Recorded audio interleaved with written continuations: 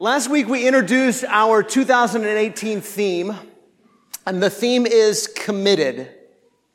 And the phrase that we want to keep in our mind throughout the year is that in response to the God who committed all to our salvation, we commit all to Him, to His glory, to His cause, and to His people.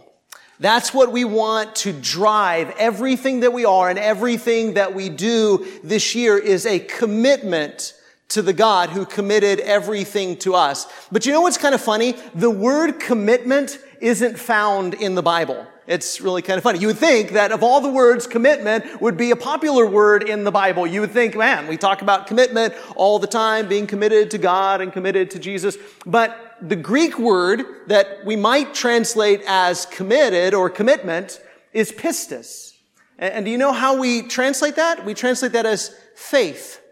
Because that's what biblical faith is. Biblical faith is not just belief. It is belief, but it's also trust. It's commitment. It's loyalty. It's allegiance. When we say that we put our faith in Jesus, we're not just saying that we believe that He is who He says He is. We're saying that because we believe He is who He says He is, we are committing our entire self to Him. That's what it is to be a disciple. That's what we're talking about this month, is being committed to discipleship, being committed to following Jesus. And we're looking at the gospel account of Matthew, and we talked about last week how Matthew is painting this amazing picture for us about who Jesus is. That Jesus is, yes, the Messiah, the Christ, the one they've been waiting for, the son of David, the son of Abraham, but somehow He is also Emmanuel, God with us. And that as He went and proclaimed the gospel, the good news about who He was and what He had come to bring, people like Peter and Andrew and James and John saw Him for who He was. And do you remember last week when we looked at Matthew 4, how when He said, "Follow me, and I will make you fishers of men," they immediately left their nets and followed Jesus. And so I asked you and challenged you last week to consider the question, what are my nets? What are my nets? Fishermen fish. That's what they do. They use nets. They cast their nets. They mend their nets. They sit in their boat. They fish. That's what fishermen do. That's ordinary, average, everyday, typical kind of living for fishermen. And they left the ordinary behind. They left the average behind. They left the typical behind. So what are your nets? What is the ordinary, everyday, average, typical, red-blooded American way of life that you've left behind in order to follow Jesus? Yes, we've left our sins behind, but we've also left the ordinary behind, haven't we?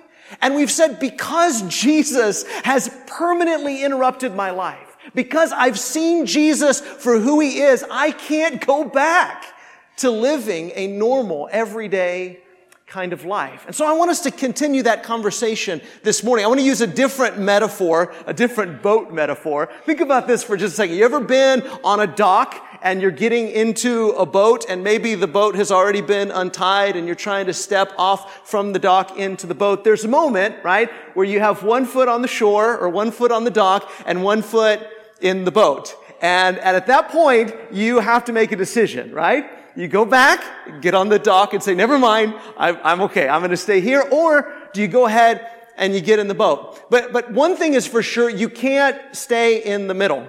You can't. Eventually, the decision will be made for you, right? You have to decide, do I commit and get in the boat? Or do I go back and I stay on the dock? But I can't stay here. I can't stay with one foot on the dock and one foot in the boat. But if we're honest, that's exactly how we try to live our Christian life sometimes, isn't it? One foot on the dock, one foot in the boat. And we say, this whole following Jesus thing, this whole being a Christian, being a disciple, that sounds great. Go to heaven. Yes, I like it. Be saved, forgiven. Yes, I want that. That sounds terrific. I want to follow Jesus. And so we put one foot in the boat. But we say, but at the same time, I really don't want to change anything. I still want to live the ordinary, everyday life just like my neighbors. I want to still have everything I had before and live the same life and not leave my nets behind. And so we try to stay there with one foot in the boat and one foot on the dock. But at some point we have to realize you can't stay there. You have to decide. Will you go back to the dock? Will you go back to living the ordinary, everyday, average kind of life as if the Son of God hadn't made his appearance and come into the world and changed everything? Or will you go ahead and make a commitment and get into the boat and live not just with Jesus as your top priority, with everything in your life submissive to the fact that you are a follower of Jesus, the Christ, Emmanuel, God with us. There's a quote I heard this week, and I was really, sometimes I hear an illustration or a quote, I think, should I tell that? But it was too good not to tell. It was so indicative of what's true of a lot of us. It was a quote that a newspaper or a magazine was doing one time with Ray Kroc, who was the founder of McDonald's. And they asked Ray Kroc, what do you believe in? And he said, I believe in God, family, and McDonald's. And then he paused for a second and he said, but when I get to the office, I reverse that order. And I don't know if he was joking or if he was serious, but I thought, honestly, that's pretty indicative of how a lot of us live our Christian lives, isn't it? We say, here are my priorities, God, number one, family, number two, everything else, number three, work and hobby and everything else. But depending on where we are, we switch the order. Jesus is calling us to be totally committed. Take the foot off the dock, get in the boat, and follow him. So let's consider a few passages. Look at Matthew chapter 4. We're going to pick right up where we left off last week. And again, Matthew is painting this picture, isn't he? He's saying that this baby who was born into the world is Emmanuel. He is God with us. That these wise men from the east have come, offer their gifts, and bow down and worship him. That he's going and he's telling the world, repent, for the kingdom of heaven is here. It's at hand. The heaven's reign has come. A heaven's king has come to reign over you. Everything from this point on is going to be different. Everything is going to be changed. And the people like Peter and Andrew and James and John who saw Jesus for who he was said, I'm going to leave my ordinary life, my everyday average life, and I'm going to follow this one. I'm going to put all of my faith in him. Even when Jesus was baptized, I think about that moment in Matthew chapter 3, don't you? Where he's baptized and then heaven itself opens up. And a voice from heaven says, this is my son, in whom I'm well pleased. The Spirit of God descends on him like a dove. It's obvious that everything has changed. And then in Matthew chapter 4, look at verse 23.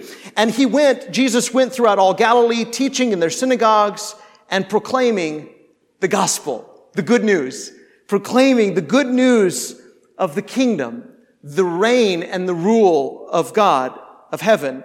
And he went about healing every disease and every affliction among the people. So his fame spread throughout all Syria, and they brought him all the sick, those afflicted with various diseases and pains, those oppressed by demons, those having seizures and paralytics, and he healed them. And great crowds followed him from Galilee and the Decapolis and from Jerusalem and Judea and from beyond the Jordan. It was obvious that something special was happening. Something was changing. God's rule, God's reign, God's glory had shown up. The moment that the faithful Jews had been waiting for the Messiah to come. For him to bring a new era, not just in Israel, but a new era in human history had showed up. And everything from this point forward was going to be different. Now, the picture that they had in mind of how it was going to be different, that would be even radically shifted. But one thing was for sure, everything from this point on will be radically different. And then in Matthew chapter 5 and then through chapter 7, he gets up on the mountain and preaches what we call the Sermon on the Mount, right? And the way Matthew puts that he goes up onto the mountain, it reminds us of Moses, doesn't it? And Jesus goes up onto the mountain to explain to them the law, to tell them this is what God always intended. Your teachers have said this to you, but I say this.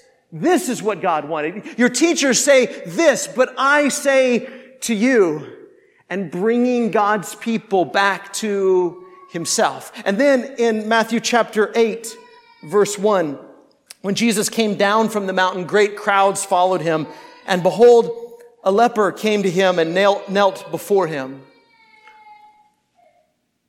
I can't even really wrap my mind around what it would be like to be in the first century and diagnosed with leprosy. I mean, it's not the kind of thing that somebody sends you a card and says, hope you get well soon. Because when you're a leper, it's a life sentence. It's not just something that you have, it's something that you are. From that point forward, you're unclean. You're cast out. You can't be with your family and your friends, and you hurt, and eventually you die with this disease. But the fame of Emmanuel, the fame of the Savior, the fame of this Jesus, the fact that he was healing every disease and affliction, it was spreading. And so in the heart of this leper was hope and faith. And he came to Jesus and he said, Lord, if you will, you can make me clean. Now, listen to how he said that. He didn't say, if you can, will you? That's how we pray a lot, isn't it? If you can, will you? That's not what the leper said. He said, if you will, if you want to, you can. Not if you can, will you please? But I know you can.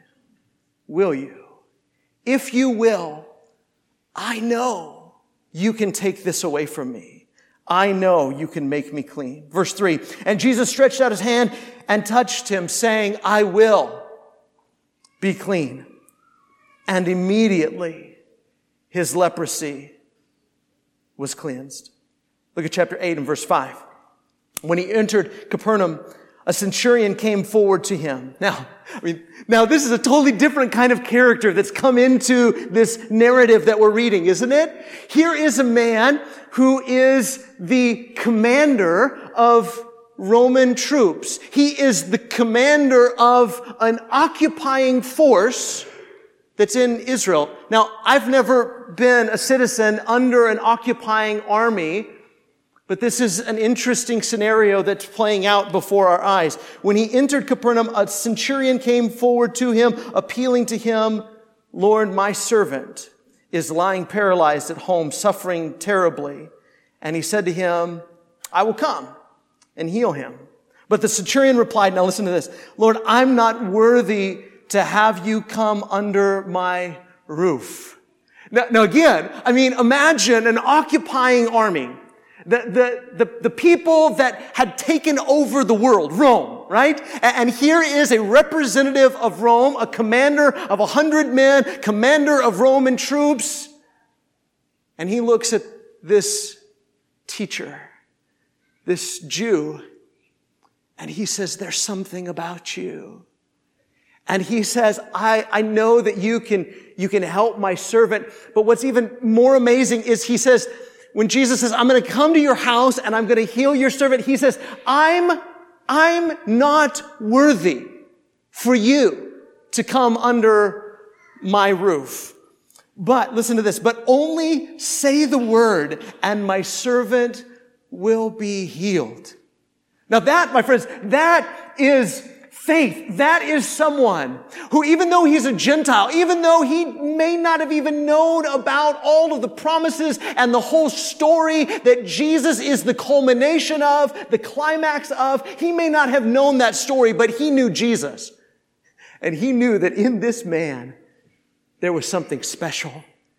And that this man was so awesome, so holy, so important that this Roman centurion was not worthy to have this man come under his roof. And he says, I know that you can just say the word and my servant will be healed. Verse 9, for I too am a man under authority with soldiers under me, and I say to one, go, and he goes, and to another, come, and he comes, and to my servant, do this, and he does it. It's amazing, isn't it? I mean, he's saying, I know about authority. I know what that's like. I mean, my commander says, hey, go do this, and I go. I don't question, I just go. He just has to say the word and it happens. And I do the same with the troops under me. I say to my servants and to my soldiers, go do that. And they don't question me. There's no backlash. It just happens. I say it and it happens. And I know that you have authority over the things I can't see. I know you have authority over disease. I know you have authority over life. I know that you have authority over healing. And I know that you can simply say the word and my servant will be healed. And look at verse 10. When Jesus heard this, I love these two words, he marveled. He marveled. This Gentile soldier had a faith that marveled the Messiah. And Jesus said to those who followed him, truly I tell you, with no one in Israel have I found such faith. I tell you, many will come from the east and west and recline at table with Abraham, Isaac, and Jacob in the kingdom of heaven. Church, do you know that's us, right? I mean, we are the Gentiles, the nations from the east and the west that have come, not will come, but now in our time, we have come. We've come under heaven's reign and heaven's rule. We've come and we are sitting at the table with Abraham and Isaac and Jacob. Why? Because we see in Jesus what the centurion saw in Jesus. We know that he is the one who has all authority. And we've committed ourselves to him. And Jesus says, soon the people from the east and the west will come and sit, and they'll be a part of the table, part of the kingdom with Abraham, Isaac, and Jacob, while the sons of the kingdom, the Jews who don't believe that I am who I'm showing myself to be, will be thrown into the outer darkness. In that place, there will be weeping and gnashing of teeth. And to the centurion, Jesus said, go, let it be done for you as you have believed. And the servant was healed at that very moment. That's good, isn't it? You see, I mean, everything up to this point in Matthew's gospel account is all building so that we see Jesus with the eyes that we're supposed to see him with. That we know that Jesus is God with us, that he is the son of David, the son of Abraham. He is heaven's king, come to reign over those who will put their faith in him. And so our reaction is supposed to be the same reaction as Peter and Andrew and James and John. Immediately they left their nets and they followed him. But here in chapter 8, we kind of hit a roadblock or maybe a speed bump in the road. Look at verse 18. It says, now when Jesus saw a crowd around him, he gave orders to go to the other side. Now, that's the thing. His fame was spreading. The crowds were coming and everybody said, he's special. There's something about him. But there were a lot of people, weren't there? Just like today, 1 foot on the dock and 1 foot in the boat. That's how the crowds were, right? They're kind of testing it and saying, I don't know, there's something special about this guy. I might think that he's the Messiah. And they're kind of putting 1 foot over, but 1 foot is still on the dock. And there's thousands that are in that situation, not knowing, is this the one that we think he very well might be? And then verse 19, it says, and a scribe. Now we don't really have a category for that, and so it's kind of difficult for us to picture who is this scribe. But the scribes were incredibly important people in that culture. They were not only the copyists who copied the law to new, fresh copies, but they were also experts in the law. And remember that the law of Moses, the Old Testament, I mean, it wasn't just their religion, it was their civic life as well, right? And so these scribes were not just religious leaders, they were civic government leaders as well. And they were not just teaching, this is what the law of Moses says, But they're saying, now listen, we're supposed to keep the Sabbath. Well, this is how we keep the Sabbath. And if you do X, Y, and Z, well, that's working, and you can't do X, Y, and Z. But if you do A, B, and C, you can do that, but you can't do this. And they were developing and holding on to and passing on all of the traditions and the interpretations and all of these things surrounding the law, and they were incredibly important people in their culture. This was their livelihood.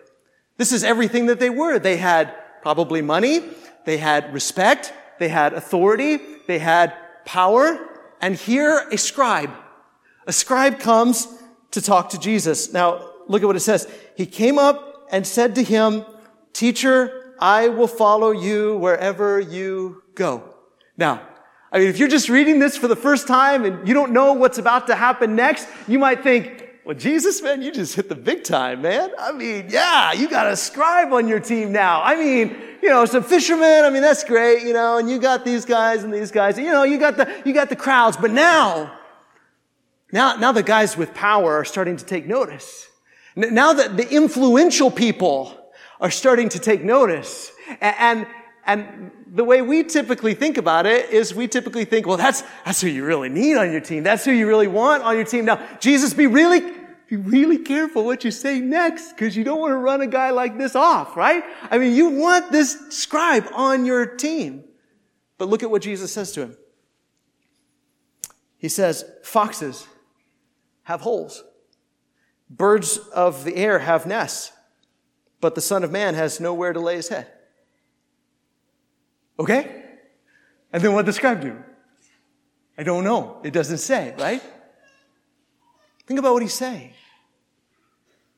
Think about the way he's making disciples. What he's laying out there for them. To say, listen, I know this sounds good, and I know that you have good intentions maybe even. And you say, hey, I will follow you wherever you go. But you need to know that if you follow me, everything changes. Right now, you've got a cushy job, and you're comfortable, you've got a house, and you've got, all the comforts that this life can afford you. But if you come and follow me, everything is going to be different. See, even a fox has a hole, and even a bird up in the air, he has a nest. He has someplace to go to shelter him from the storm, but the Son of Man has nowhere to lay his head. The implication being, if you follow me wherever I go, that's going to be your life. Are you willing to take your foot off the dock and put it in the boat? Are you willing to say, I'm done with life as usual? I'm done with business as usual. I'm done with the way things have always been, because something is happening right now. I'm in the midst of something so special, so powerful, so life-changing and world-changing that I'm going to step off the dock and into the boat with both feet. Are you willing to do that? Because if you are, you need to understand that foxes have holes and birds have nests, but the Son of Man has nowhere to lay his head. And then it gets maybe even a little bit more bizarre from there. Verse 21.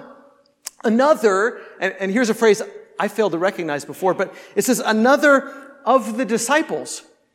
So here was a person who was already a follower of Jesus. He was already coming with Jesus. He wasn't just part of the crowd. He was one of the disciples. Not one of the 12, not one of the apostles, but one of the disciples. So he was a disciple, and he said to him, Lord, let me first go and bury my father. Now, I know you've heard lots of sermons and lots of explanations of this and say, well, maybe his dad was just getting old and, he needed to go home and wait for his dad to die and then have a funeral. Or maybe he was already dead, and that's not the point. The text doesn't say any of that, right? He just says, listen, Lord, I've got some business I need to take care of. I know that following you is important, and I know it's good, and I want to do it. Trust me, I want to do it. I want to keep following you.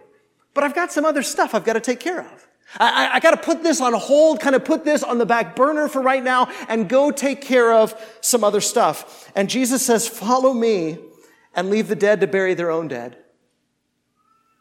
There's a time when things are so pressing, so tantamount, so important, so vital, that there's not time for anything else. Now, I don't think Jesus is saying don't have funerals for your parents and don't take care of business. That's not what Jesus is saying. But Jesus is saying, if you're living right now in this time period and you're looking right at me, and you really think that following me is something you can put off until later, then you really don't understand what's happening. If you don't understand that this has to become all that you are, then you don't really understand what's going on and what's about to happen. He says, listen, you've got to put off everything else and come and follow me. And here's where I want us to land for the day, is there's no such thing as a part-time disciple. But sometimes that's what we think we can be, isn't it?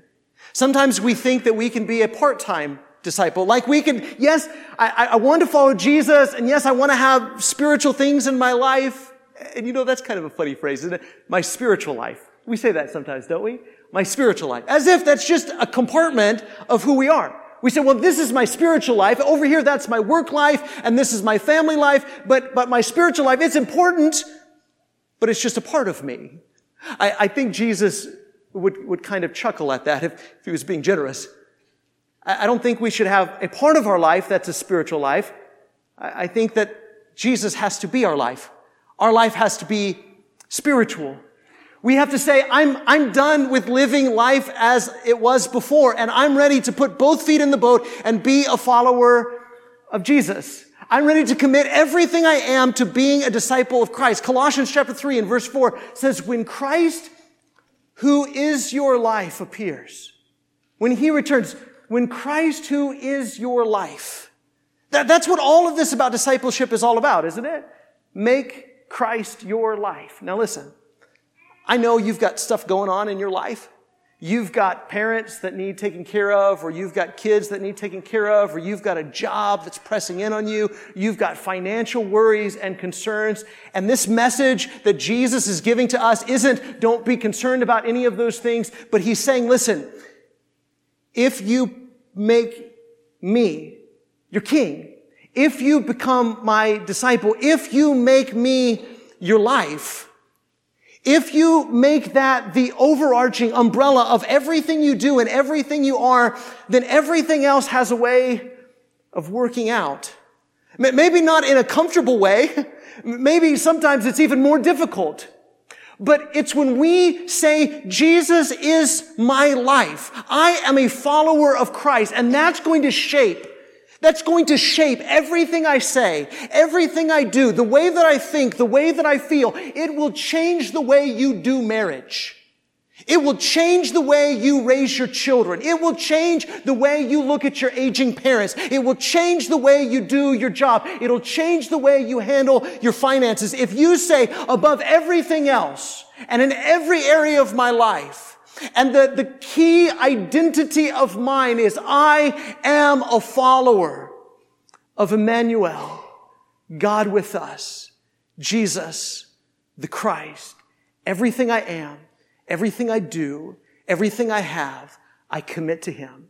It changes the way you punch in on Monday morning. It changes the way you punch out on Monday night.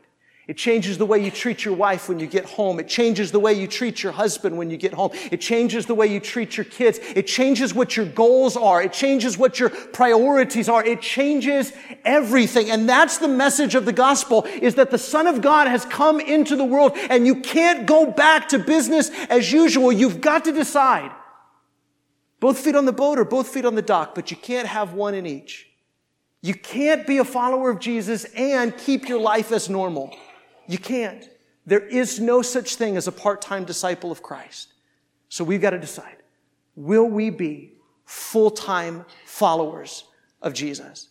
Full-time followers of Jesus when we're talking with our spouse, when we're having a disagreement, when our kids aren't doing what they're supposed to do, when our parents are aging, when our job is failing, when everything seems to be crumbling around us. Will we keep our eyes on Jesus and be full-time followers of his?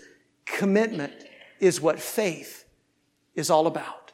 And maybe there's somebody here this morning that hasn't started that journey. You've been thinking about it, and you've kind of been testing. You kind of put one foot in, and you say, I'm just not sure, but you're ready to be baptized into Jesus, to put both feet in the boat and say, I will follow him.